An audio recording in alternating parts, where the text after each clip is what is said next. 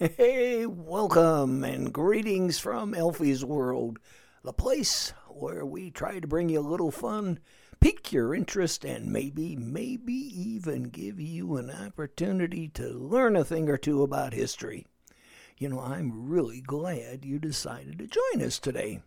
My name's Elfie Wolfram, and I hope you enjoy our presentation. Today, we're presenting another program from our collection of stories entitled Elfie's Amazing But True Tales. Now these are true stories which have been either totally overlooked or sometimes not given quite the attention they deserve by the potentates of history. We're going to leave it to you to decide why they've been kind of neglected in the annals of time. Now, this is episode number 11, and it is entitled President Number 11 and a Half. So, kick back, relax, and enjoy. If I were to ask you to name the 11th President of the United States, you would answer James K. Polk. If I were to ask you to name the 12th President of the United States, your answer would be Zachary Taylor. But what would your answer be if I were to ask you who was President of the United States number 11 and a half? Is that your final answer? Well, that was my answer too. 11 and a half? That was my answer until I ran across the name of David Rice Atchison. Now, the date of this historic happening was Saturday, March 3rd, 1849. At the stroke of midnight that evening, President James K. Polk's tenure of office came to an end. On the next day, General Zachary Taylor was to take his oath of office as President of the United States. There was only one problem. The next day, March 4th, was a Sunday. Now, General Taylor was a strict Episcopalian, and he refused to take the oath of office on the Sabbath. He insisted that government would just have to wait until Monday. Well, okay, no problem. In a case such as this, the presidency automatically reverts to the vice president. Unfortunately, the vice president, George Dallas, had resigned as president of the Senate, and his term as vice president expired along with President Polk. Now what?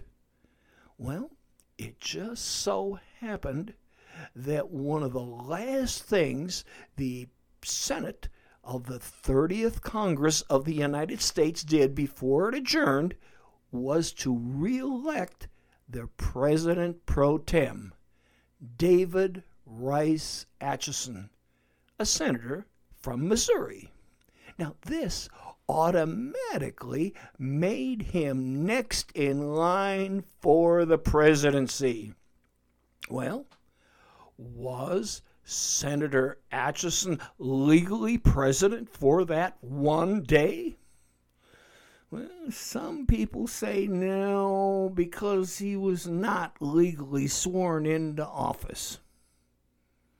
However, in 1913, a publication entitled Biographical Congressional Directory came out, and it stated that David Rice Atchison was, quote, legal president of the United States for one day.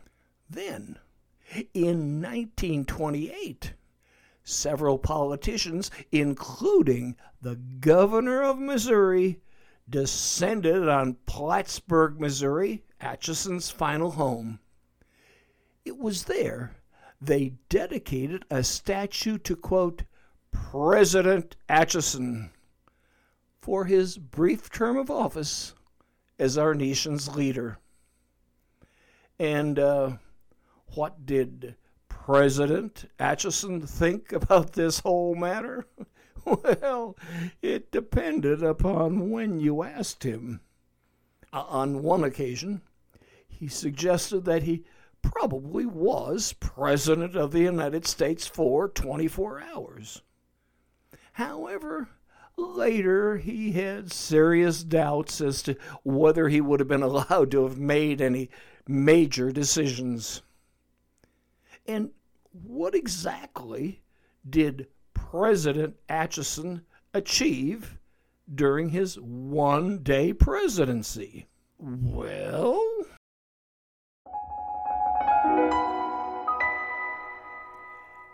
and what did President Atchison achieve during his 24-hour tenure in office?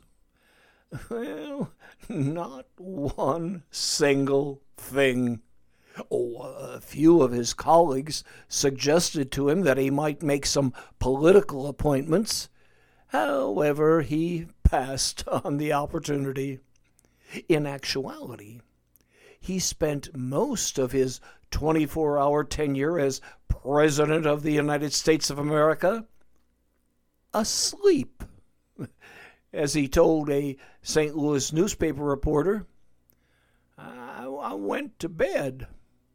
There had been 2 or 3 busy nights finishing up the work of the Senate, and I slept most of that Sunday.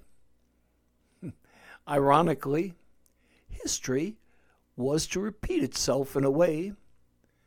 4 years later, when Vice President-elect William R. King died of tuberculosis, Atchison was still President pro tem of the Senate. So, under the Articles of the Constitution, he unofficially succeeded King as Vice President for 9 months. There is no report of how much of this term he slept away. Well, the debate over whether David Rice Atchison was president will probably go on for some time.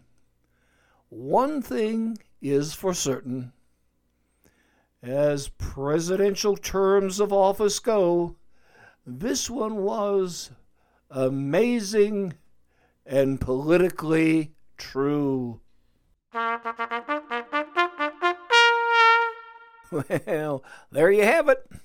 That was program number 11, entitled President Number 11 and a Half, part of our weekly series entitled Elfie's Amazing But True Tales.